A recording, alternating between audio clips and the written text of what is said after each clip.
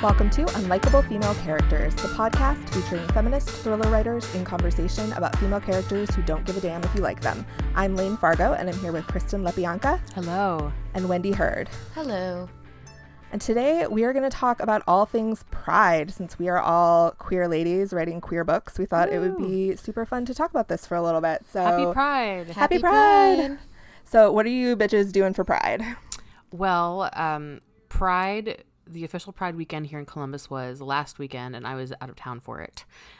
So I missed that entirely. But I was in Seattle, where they are very much into Pride, and we saw a number of crosswalks that were painted like rainbows, and I was like, oh, that's so cool for Pride. And then we had dinner with one of Joanna's friends, and she was like, oh no, that's like that all year round. So it was the right place to go during June. All year Pride. Yeah, there's a neighborhood in Chicago that they like tie these rainbow ribbons around all the trees. It's really cool. I like seeing that every year. But I am like, I hate crowds. I hate people. I've only been to the to the Pride Parade in Chicago once, because it's just like my actual nightmare. Not because it's Pride, but because it's a parade and there are too many people there. Well, I mean, so I just parades in general are like, right? Yeah, like why? Right. Everyone's having too much fun. I feel like the whole Pride thing is really like an extroverted thing. I mean, it's not. It's like, what about us introverted queers who want to sit in darkness and talk on podcasts so that we don't have to see people in person? That's what we're doing right now. Yeah. Like, I love you all our so own much. personal Pride parade, the electronic parade. I know, since I wear like only black, I'm not a big fan of all the rainbow stuff, and I really don't like the bisexual flag, which is like blue and pink and purple. I'm like, I am very proud to be bisexual, but like I cannot wear those colors or even like have them around me. So Wendy, you had a great solution for this, though. This is our solution. Yes, our solution is that for the month of Pride, the introverted queers are going to steal the Jolly Roger, the pirate flag, and that will be our Pride flag for the month of June for us who hate the bright colors. Yes, we're very proud, but we just want everything to be dark and morose, and that's how we celebrate. Like, we could have a Pride party in like a haunted castle. I'd be fine with that. That would be fun. Sounds fun. Yeah. Now, see, I don't mind the bright colors of the flag. Am I allowed to fly the Jolly Roger in addition to? Absolutely, yes. Okay, great. Excellent. I'm in then. Okay. Yeah. Because, you know, I mean, like, the whole, like, yay, and then, like, running around and skipping with rainbows. Like, I'm sure everyone would love to see us do that just for fun. It's not going to happen. I mean, skipping, no. Just no. I painted my nails like rainbow colors once. I think the year I went to the Pride Parade. Once. Once. Do you guys still want to know me, or am I off the podcast? Can I tell you like my favorite Pride Parade thing that happened to me one time? I was like 20. I was in a relationship with a girl, and we went up to San Francisco for Pride, and I was working at the time at Trader Joe's. And so I'm on Market Street. It's San Francisco Pride is like, if you could imagine, I mean, it's like the whole city explodes like Mardi Gras. So I'm at the front of the Pride Parade, and I look up behind me, and there is a man. He has climbed a lamp. He has climbed a street light, and he's wearing only chaps, and that's it. So he has butt cheeks hanging out, and he's got a motorcycle hat, and he's dangling from the street light, flying a rainbow flag and dancing somehow. Like, it's a feat of athleticism. And he looks down at me, and it's my boss from Trader Joe's. Oh, that's amazing. And I was like, hi, Steven. That's the best. Oh my God. See, we should go to these parades, then we'll have better stories, but there's just too many people. Yeah, a few years ago here in Columbus, the Pride Parade, it was like dedicated. It was like, I think it was dedicated to our allies, or it was like the year of the ally. Oh, no. It's like, What? wait a second. Wait, so it's like Women's History Month dedicated to the husbands? Yeah, exactly. It was really strange. Like, I mean, yes, allies are important, but also like, come on, no. We don't need to like celebrate them. We can like thank them, I guess. Or Right. just like Congratulations for being a normal person. Right. Yeah, for doing the actual for being minimum. normal. Yeah. Oh my God. Yeah, but I feel like a lot of the time, like big parts of the parade, at least here, are like the corporate sponsors of Pride, which like it's great for those companies to give their employees like money or to print t-shirts to go be in this parade, but it's also like you're just throwing out pens with your bank's name on them. Like that's not related to Pride. That is marketing. And that's a little strange. It's almost like they've decided we're finally a demographic worth marketing to or something. Mm-hmm. And it sometimes feels like the most pandering thing ever in the world. Yes, it really does. It's kind of changing in the publishing industry, though, too, isn't it? I mean, I feel like they're realizing there is more of an audience for queer books. And so more of them are being sold and marketed and everything. But yeah, it is like it's like it becomes very corporate, and like they're doing this not because they believe in Pride necessarily, but just to make money. But you know, I like money too, so I get it. I mean, yeah, like money is great, and like they're in business to make money, and so it makes sense. But it's also kind of like frustrating that it required like proof of there being money to be made in this area for them to take a bold step to do it, because like we all know that representation matters. So like having queer characters in books that are being published now is amazing, of course, and that representation is going to, you know, change the world bit by bit. But at the same time, it's like you could have done that before you knew that you could make a fortune that way. Like, come on. Yeah. Mm-hmm. And I think there's a difference between like, oh, good, we're going to see queer characters in books. That's really awesome to see yourself in books. It wasn't like that before. Between that and like the display of rainbow Listerine I saw at Target. Right. I was like, why do I need I don't understand. So I was like standing there mad dogging this end cap of Listerine in Target like for a while. Was it just the label that was rainbow, or did they somehow make the Listerine itself like bright rainbow colors? It was the label. They had like just done a rainbow wrap. So I almost felt like... That's lazy. Yes, lazy. It was like... Come on, I want rainbow Listerine. Yes. And I was just like, fucking stupid. No, this is what I'm talking about. Like standing there by myself in Target. Yeah, I saw a display at DSW where I used to work in marketing. So like I know the way the marketing machine of DSW operates. They had these posters that said, DSW loves Pride, every pair is perfect. And like that just like really... Like pair of balls and pair of boobs or what? Like right. That is my immediate thought. I just think of tits immediately. Well, I mean, it's like first of all, not all queer people are part of a pair. Like some queer people are just a single. So like, oh no, so you're wrong about that, because you can't be queer unless you're actively having sex with the person you're attracted. So it's like if you're not actively having sex with all the genders you say you're attracted to, then you're actually not. Did you know that? Those are the rules, Kristen. Those are the rules of the world. I didn't invent this. That's how it works. I think you have to have sex daily with all of the genders you're attracted to in order to like keep your membership current. Yeah, it is tiring, but it's the only way to keep up your identity.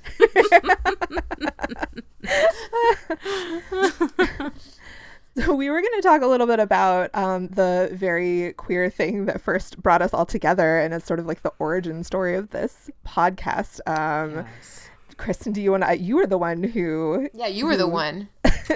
Yes. Us all off. Yes. So the thing that really brought us together was I had been looking into the submission guidelines for the Lambda Literary Awards, the Lammies, and they have categories for gay mystery. They have categories for lesbian mystery, but they didn't have a category for bi mystery or even just for an overarching queer mystery.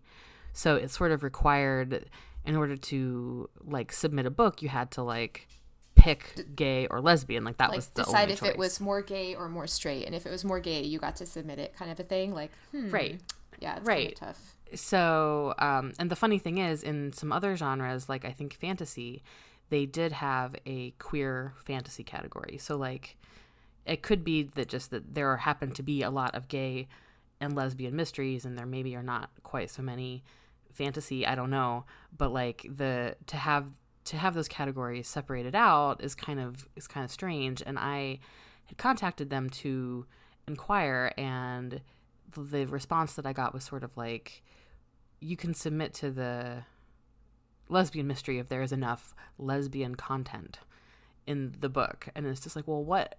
My book doesn't have any lesbian content because my character is bi. So like, you know what? That's a hard thing to hear, right? Is there enough lesbian? Like, I feel like how many times have we been asked that in our lives? Does your life have enough lesbian content to qualify?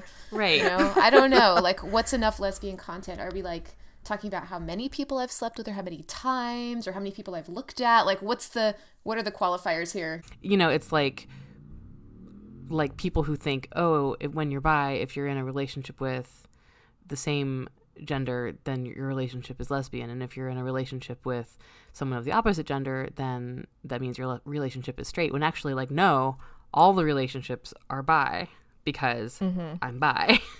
So it's just kind of like surprising that a queer organization still required that sort of, quote, lesbian content, unquote, thing. Yeah, so you emailed Wendy and me, or actually I think you like put out on Twitter, you were like, where are my like bi lady mystery writers? Yes.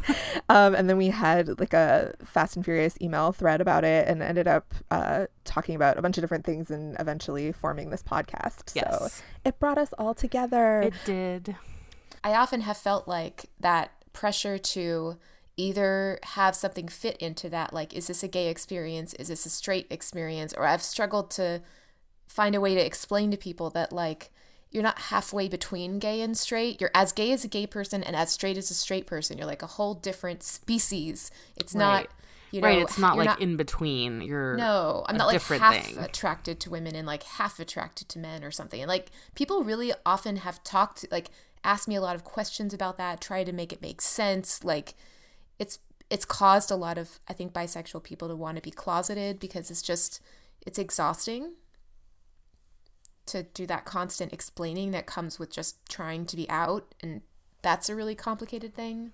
Well, right, because when like both straight people and like lesbians do not recognize your identity as equal to theirs, it's like, ow, you know, like, yeah, you don't have a safe space to go to. Right. It's just both places are sort of fraught.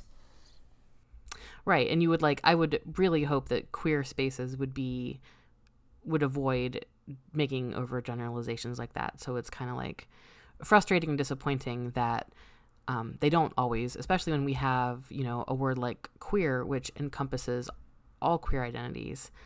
And I think that's really important. I know not all people who identify as LGBTQ plus like the word queer, or they don't all like the Q, which, I mean, it's fine. You don't have to use a word that you don't like. But I personally think that it's really important that we don't have this like mandatory separation of identities like that, when like we're all on the same side here. Why do we need to drill down and sort of qualify our lesbian content? Yeah, especially with books, it just seems like, yeah, it's like, is there some sort of rubric we should be following? Like, what do we, where if you just say like queer literature, it just kind of encompasses everything and you're not trying to follow these arbitrary rules. I mean, I have that question about my book. Like, it has two POV characters. One of them is bi, one is straight. The bi character has had relationships with women in the past, and like her ex-girlfriend is a minor character, but most of her relationships in the book are with men. So I questioned it a lot. I was like, oh, should I like say this book is like a bi book because she's bi, but she doesn't really like sleep with any women in the book? And like, I don't know, I just kind of tied myself in knots about it for a while, and then it made me really mad that I was even having these thoughts. Like, of course she's bi, like, yeah, you shouldn't have to have these types of thoughts. It's really unfortunate that like that's kind of where we are, that you have to worry about these things. And I find that really interesting because when I read Temper, it was just like, this is a bisexual book. Like, it felt so bisexual, the whole book. I actually had to remind myself that Kira, the main character, wasn't bi, just because the book just felt that way. And I think that's like the authenticity of you writing it, because it just, so I don't know, is there enough lesbian content to qualify it as a queer book? It really feels like a queer book, even though the main character is straight. Mm-hmm. Yeah, a lot of people think she's bi, though, and I think it is because the whole perspective that the book is written from is my perspective, which is very bi, but right. I have to tell people that she's straight a lot. And I think with Kira specifically, it's people interpret the fact that she is very casual about sex and like non-monogamous. They're like, oh, she's bi, and I'm like, actually, she's straight. She's just slutty. It's fine, guys. Like, yeah, and I mean, like, that's like, it really kind of highlights that idea that like bisexuality equals sluttiness. Yes. So like just the other day I had that question from someone. They said, so how does it work with you being bi? Does your husband like get jealous when you have sex with other people, or is it okay as long as he's involved? Oh my God. And I'm like, we're a monogamous couple. Like it's just monogamy. Like I've never had a non-monogamous relationship ever. Right. No, neither have I. Neither have I. And I don't understand why it's such a difficult concept. It's like if you're straight and you're in a monogamous relationship, you're like, as a woman, you're giving up having sex with like all other men. So we're just giving up having sex with other women too, or like whatever, you know, like it's not that you're giving something up if you're in a monogamous relationship. Well, right. Like people in general don't wonder if a straight couple is monogamous. Like they assume that they are. Exactly. But suddenly you introduce like, oh, someone's queer, that means it's suddenly like, you're monogamous? Like what? Well, it's like bisexual and poly. I don't know when they started getting so confused. Was it because people weren't open-minded to being poly, and so they got lumped in together as like the faux pas like sort of niche of queerness? I don't understand. Yeah, I think that's very possible. I don't know. It's like you can be polyamorous and you can be straight, gay, bisexual, you know, asexual, like agender. Like you can be any number of different things and be polyamorous. You could be any number of different things and be bisexual. You know, it doesn't have. It's different. You know. It's like apples to oranges. It's just not connected. I don't know why people are so confused about this. No. The straights are very confused. They are. Especially because I've always been very like introverted and sort of not conservative, but like I'm not as much as even if I wanted to be, I would have very little luck being promiscuous. I just wouldn't know how to go about it. You would just have to talk to so many people. I know. It's like, oh God, he's going to touch me and we just met? That's horrifying. I don't even know him. I don't trust him. He's not coming to my house.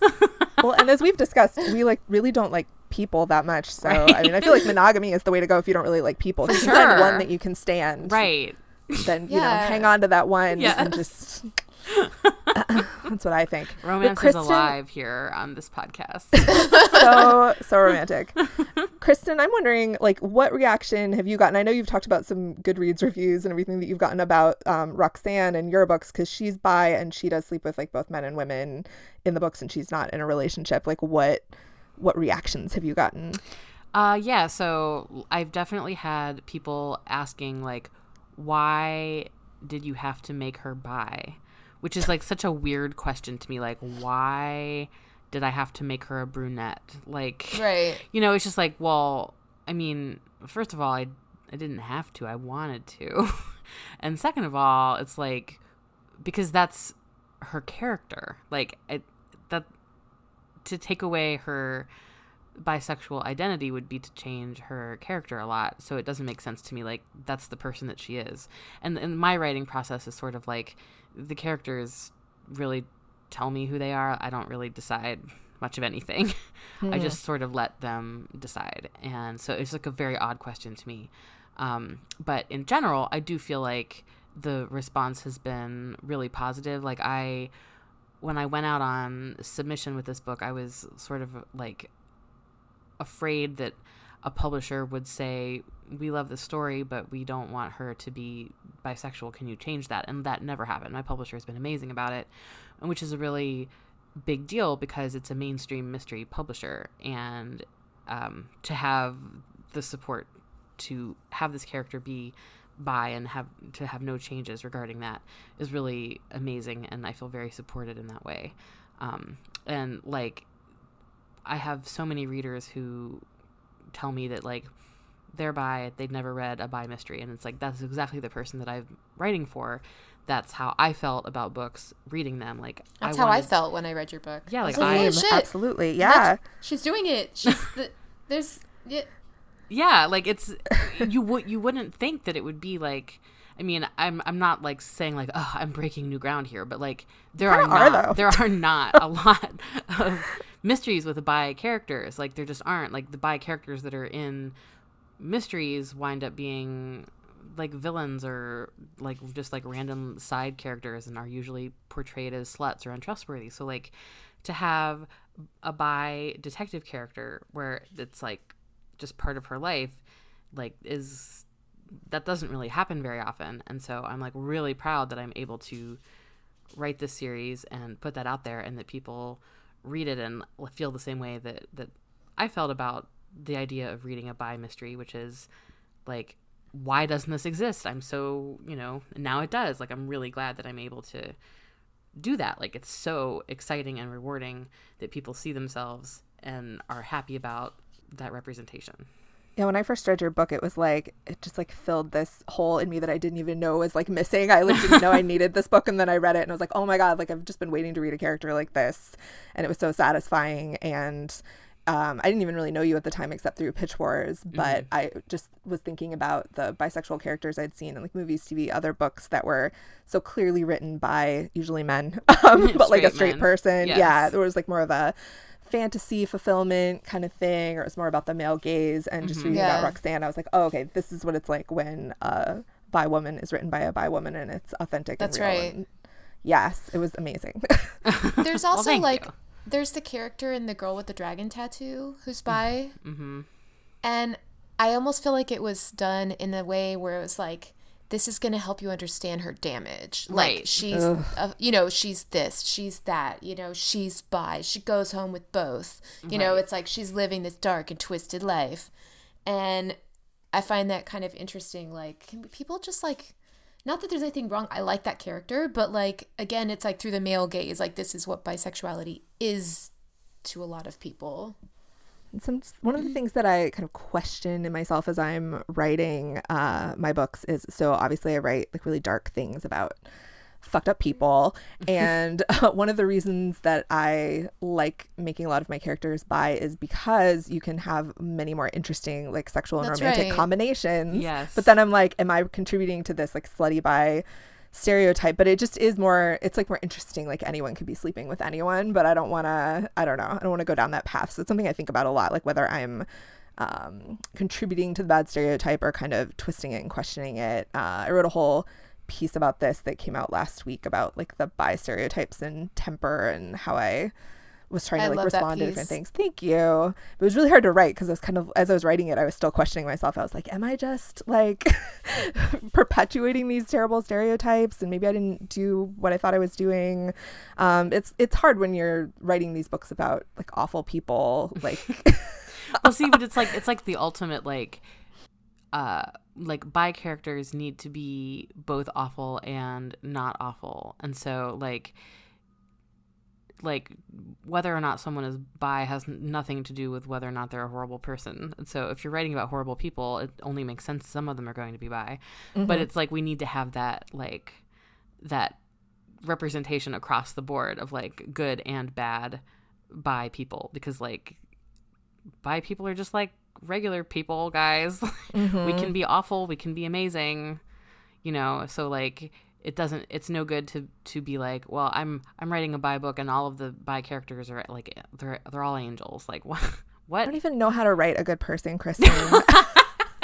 I don't know. In my next book I'm gonna try, and I am like I just don't even know where to begin. I'm gonna have to ask my partner a lot of questions because he's like a nice person. And I'm just like, what's it like? Like, what would a nice person do in this instance? Because I don't know. I went through this a lot when I was writing The Kill Club, because that's a book about has a lesbian main character and a bisexual love interest, and that bisexual love interest goes through a lot of things related to that. And I kind of think I was like wanting to work out all of my deepest fears as a bisexual. Like, here are the worst things that can happen to you. Like, here are the dangers of being bi. You know what I mean? Right. I don't know. And I worry about that too sometimes. Like, I tortured that poor character.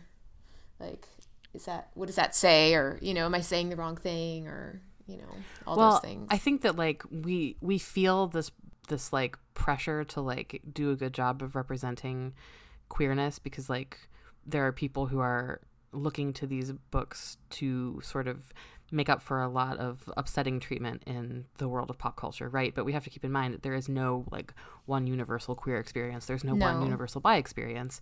And so like if we're writing from our own experience, it is authentic no matter what we put on the page. Like just coming from our point of view is the thing that makes it different from all of the portrayals of bi characters by straight men.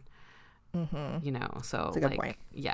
So but it's like sometimes it'll be darker because some of the experiences we've had have been dark, and sometimes it'll be lighter because we've also had positive experiences. Like there's going to be room for both in there. Right, exactly. Yeah. So let's talk a little bit about some queer books that we love. How about? Love it. Okay.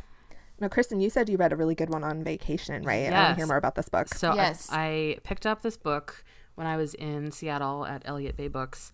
The book is Maggie Terry by Sarah Schulman. Cool. And I picked it up because it has like a neon orange cover, and it was just like a very eye-catching cover. I had never heard of it before, and it was amazing. It was one of my favorite things that I've read in ever, I think.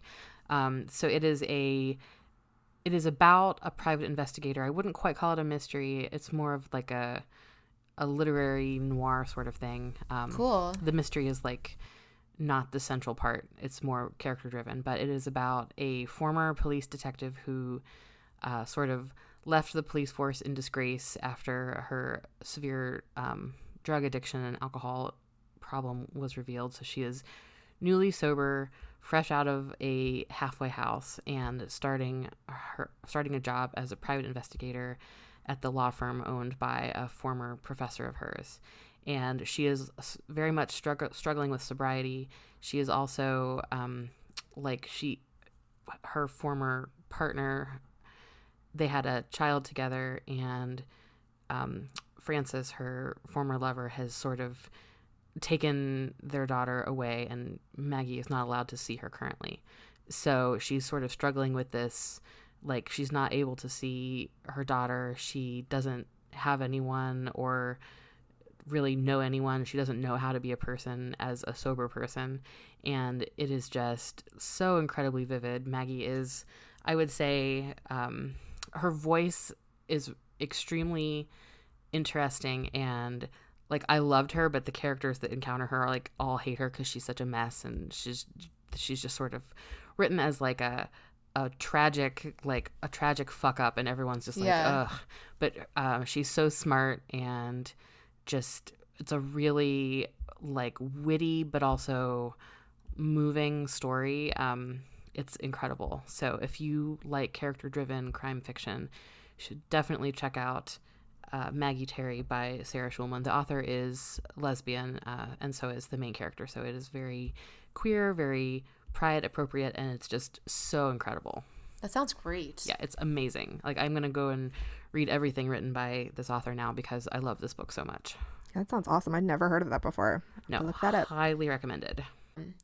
I have a queer author I want to highlight that I think is really interesting and writes really interesting crime fiction. Her name is Elson Cooper. Have y'all heard of her? Oh, yeah. I met her at Thriller Fest last year. I loved her on site because she was the first person that I met her, and then we started talking about poison. So it was like, oh, thank God. But she's an anthropologist. She has a PhD. She's worked in Central America. I think she's been on the canine unit with police dogs. Oh, wow. And she's writing these like serial killer thrillers that are freaking kind of like procedural and badass. She has one come out recently. So her books out right now are called Caged and Buried. And they're just really interesting and investigative. And she's like the coolest of the coolest. I kind of want to be her when I grow up. But of course I won't, because I can never sit through a PhD program. So she's really rad, and I really enjoyed her books. And then there's a book out called Wilder Girls by Rory Power that I think we might have mentioned a couple times. Yes, in our summer reads episode, we talked about that, and it comes out July 9th, and I'm like counting down because that's the day Kristen's book comes out too, so it's going to be like, it's a good day although for I'm going to be in New York for Thriller Fest, and I will not have room in my suitcase, but I will make room. I want both of these books. Yes, and like it's I am just like I want to like talk about that book every single chance I get. It's a feminist queer Lord of the Flies feminist horror project. Oh my God, and amazing. That's coming up very soon. So if you haven't pre-ordered that, it's time. Mm-hmm.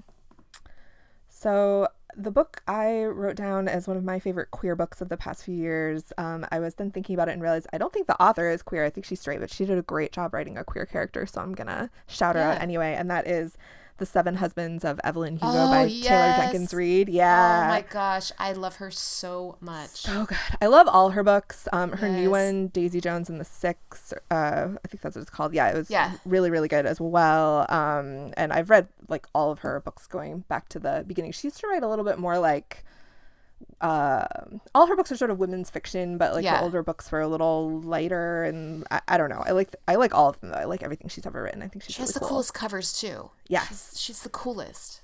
Mm-hmm. So The Seven Husbands of Evelyn Hugo is about this movie star, so this like Elizabeth Taylor-esque glamorous movie star of the past who like the book takes place in the present day and then flashes back. So in the present day, she's being interviewed by this young writer who's going to write her biography.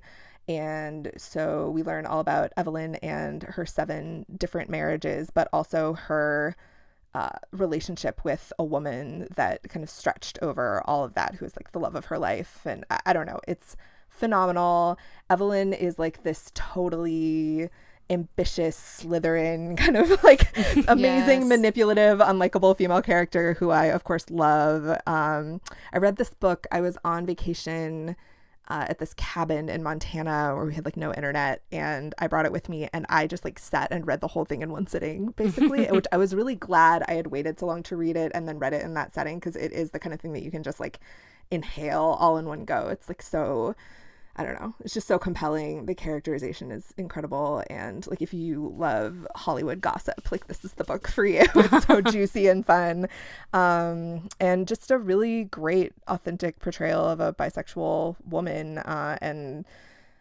like the constraints that she was under, you know, when she was younger and as an actress in the, I guess the 40s and 50s maybe, I can't remember the era. I think that's right. It kind of goes over like her whole life, so it's a bunch of different eras, and it's interesting to see how her sexuality is like embraced or rejected or creates problems for her in all these different time periods. So yeah, I really, really love that book. I recommend it to everybody, but really everything by Taylor is amazing. So Taylor Jenkins Reid, look her up. I do think she's straight, although I don't know. I don't know her. Who knows? If she listens to this, she can correct us. Right. Awesome. So what other, I don't know, it was interesting because I was trying to think of more thrillers that were like by queer authors or featured like LGBT characters, and I wasn't coming up with a lot, which I think is interesting, you know, going back to how this podcast started, that we were kind of a little bent out of shape, that there wasn't a mystery category for bisexual books, and there's just not that many though. Like there should be more.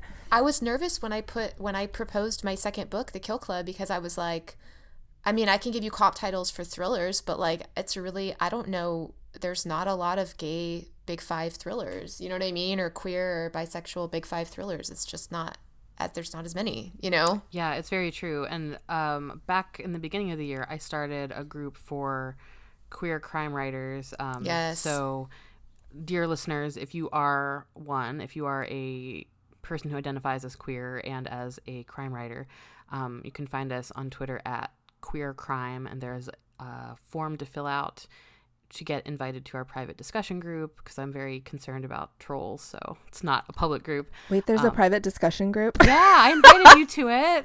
I forgot. Well, it's thriving. Thank you very much. Okay, I'll join. I'm sorry. I like follow the Twitter account, and I think it's amazing, but I totally forgot about the discussion group. Yeah, so in terms of like big 5 publishers, you're totally right. There are not too many, but we have a ton of amazing writers that are a part of the group. Off the top of my head, Cheryl Head, who writes a brilliant PI series set in Detroit. Meredith Dench, who writes a Ohio Bureau of Criminal Investigation thriller series. John Copenhaver, who his book I love his book, Dodging and Burning, is incredible. Yes, it's really good. Yeah, so like there are definitely a lot of writers who are out here. It's just like they don't always get the shelf space that some of other Big Five books do. So one goal that I have for the group is to make like have you seen the website Books to Read, where it's sort of like it's like a universal link. Like if you create a link on the site, it'll like populate a web page with links on all like Amazon, Barnes & Noble, Kobo, in one place. So you can also create reading lists on there. And I know Kelly Garrett's amazing Crime Writers of Color group put together one where it's like a Crime Writers of Color reading list that contains all of those links. So one of my goals, which is amazing. Yeah. I love that reading list. Yes. It's incredible. And so one of my goals for queer crime writers is to do the same and have a list of all of the books, because like to have a curation of like the books all in one place with links to buy them on whatever store you want to buy them on would make it just really easy for people to be like, oh, I want to do this. Here's the type of book I'm interested in. I'll just buy it, because you can make reading lists all the live long day, but there's like, layers and layers that you have to go through before it's easy to just buy from them. So like if someone is interested in like a procedural, then, Ellison Cooper's book can be there. So I think that's something for later in the summer. I had been hoping to get it done during Pride Month, but then I went on vacation, so that did not happen. But I think once that is done, it'll be like a really good resource for people who are in the community and people who just want to support these writers to go through and sort of explore all the options that are out there. That would be amazing. Because, like we are, queer writers ourselves. We're like very deep in the publishing industry and kind of know about things that aren't coming out for a while yet, and are like trying to stay up on this stuff and seeking out these books. And we are like sitting here and can't think of very many. I just, it's frustrating. I think a resource like that would be amazing. Yeah. Just the other day there was a discussion I like jumped into on Facebook because people were talking about like the lack of representation in the mystery and thriller space for like books by people of color featuring characters of color in main roles, and then also about queer representation. And there was like a thread going where people were like, I can't even think of any like Big Five thrillers with queer characters, and I like jumped in and was like, my book, Wendy's book. But we can't jump into every Facebook conversation, right? Exactly. So it would be nice to have a resource. Yeah, for sure. Yeah, I love that. And and there's a lot of more progress in young adult than there is, I think, in adult. I think Definitely. we're still we're in a space that feels old fashioned sometimes, because I write both. And like when I'm in young adult, I'm like, oh, blah blah blah blah. There's like so much to talk about. And in adult, it does still feel a little bit, outdated sometimes. I think we can all agree on that. I'm not like talking smack. Like all the authors I know are like, oh my gosh, for sure. As far as representation for all different types of diversity, like religious diversity, diversity, characters of color, characters, of different age ranges, characters, just like everything is kind of all tailored to this one, like straight down the middle demographic of, the white characters living in suburbia who are between ages 30 and 50, I mean, I think it's partially the population of writers too, because like young adult tends to be younger writers, obviously. Yeah. And then in the mystery thriller space, we're like the young whippersnappers in a lot of situations, the genre which is hilarious. Does skew older. Yeah, because we're not that young. I mean, I don't feel that young. No. I don't know. Same. Nope. Not too long ago, I wrote a piece for Mystery Tribune about so the Courtney Summers book Sadie, which just won an Edgar Award for best young adult. That was a good book. So and with the queer character, like to win an Edgar Award is a really big deal, and it's just like it's so encouraging to me that like people who are coming of age right now reading young adult fiction are going to like grow up expecting all books to contain such a wide variety of identities. And like, that's the most exciting thing to me about it. That, you know, like it's happening in young adult right now, which is frustrating as an adult writer that it's not happening for us, but like hopefully eventually it will, because the audience is going to expect it. Yeah, that's right. And I do like the idea of writing books for people who, you know, outside that wider, you know, outside the traditional demographic too. It's nice to think about just writing things that are different, you know, writing something different, a new take, a fresh take. There's no new, but a fresh.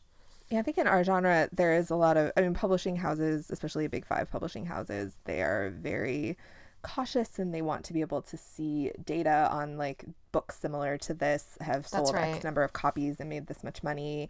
And if they can't, like they can't see the audience for it necessarily, they might look at a book and be like, well, like we like this book, but we can't see the audience. We don't know who would buy this. And in some cases, especially in our genre, it's like, well, you might be opening it up to new readers who think like mystery thriller is like old and boring and crusty. And now you're going to like open it up to younger people who might actually be interested in it. They're just not interested in what's on offer now. But you can't put that on a spreadsheet and like run the numbers. It's sort of it's like an educated guess, which they're not big on. So, I mean, I've been really pleasantly surprised, I think, as you have, Kristen, like with my publisher, they have never had an issue with the bisexuality in the book.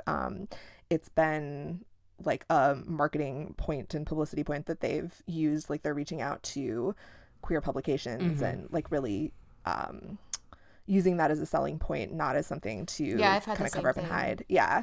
As we've been putting together like PR plans for Kill Club, my publicist has been great about, you know, making sure that we're doing exactly that. It's really nice. But I don't know how it's going to be received by the public. I mean, so far, I still read my Goodreads reviews like a monster. And so far, I've seen... you don't get bothered by it like the rest of us do. You're like special. I'm starting to. I got one the other day where they were like, I didn't like this book, but people who liked 50 Shades of Grey would like it. And I was like, now you've gone too far. Okay. Whoa. So I might have to stop soon because like shots fired. That is uncalled for. I know. Excuse you. Well, it's not erotica. I mean, she only has sex like a couple times. God, it's not like you're describing every. It's not like you're saying her punani tasted like butterscotch or whatever the fuck happens in 50 Shades. No, but that was like truly one of the only ones where I was like deeply offended to my core. It's usually not supposed to taste like butterscotch, guys. No. Doctor. No. Please, that is a medical emergency. That is a medical emergency. But anyway, I have seen people criticizing on Goodreads and elsewhere like the kind of casual sex in the book, like these characters just sort of sleep with each other without like any sort of commitment or romance or anything. But I have not seen anybody say anything bad about like the queerness in the book yet. I've seen people call it out as a good thing. I've not seen anyone complain about it, but I'm like waiting for my first review that's like 1 star. I didn't know there were gays in here. Like yeah, I know. I'm waiting too for Kill Club. It's the arcs are starting to go out and I'm like, all right, come at me. That's like achievement unlocked though. Like I'm kind of excited for it. Yeah. Weirdly, I haven't had anyone even mention that in reviews. No one's even said the word gay in a review. Really? Like no one's even brought that up. Right. And it's like kind of a big part of the main character's deal, you know, like she struggles with things related to that. You know what I get a lot is not so much people saying like bisexuality or queerness, but they say like the sexual fluidity in the book. I'm like, okay. Okay. Settle down. Yeah. Again, it's not supposed to be fluid like that. No. The doctor. This is a sexual health podcast. I hope everyone's learning a lot. The 50 Shades Sexual Health Debunking Podcast. Well, I think that's as good a place as I need to wrap it up, guys. All right. Thank you for listening, everybody. Happy Pride and read gay books. Woo. Woo-hoo.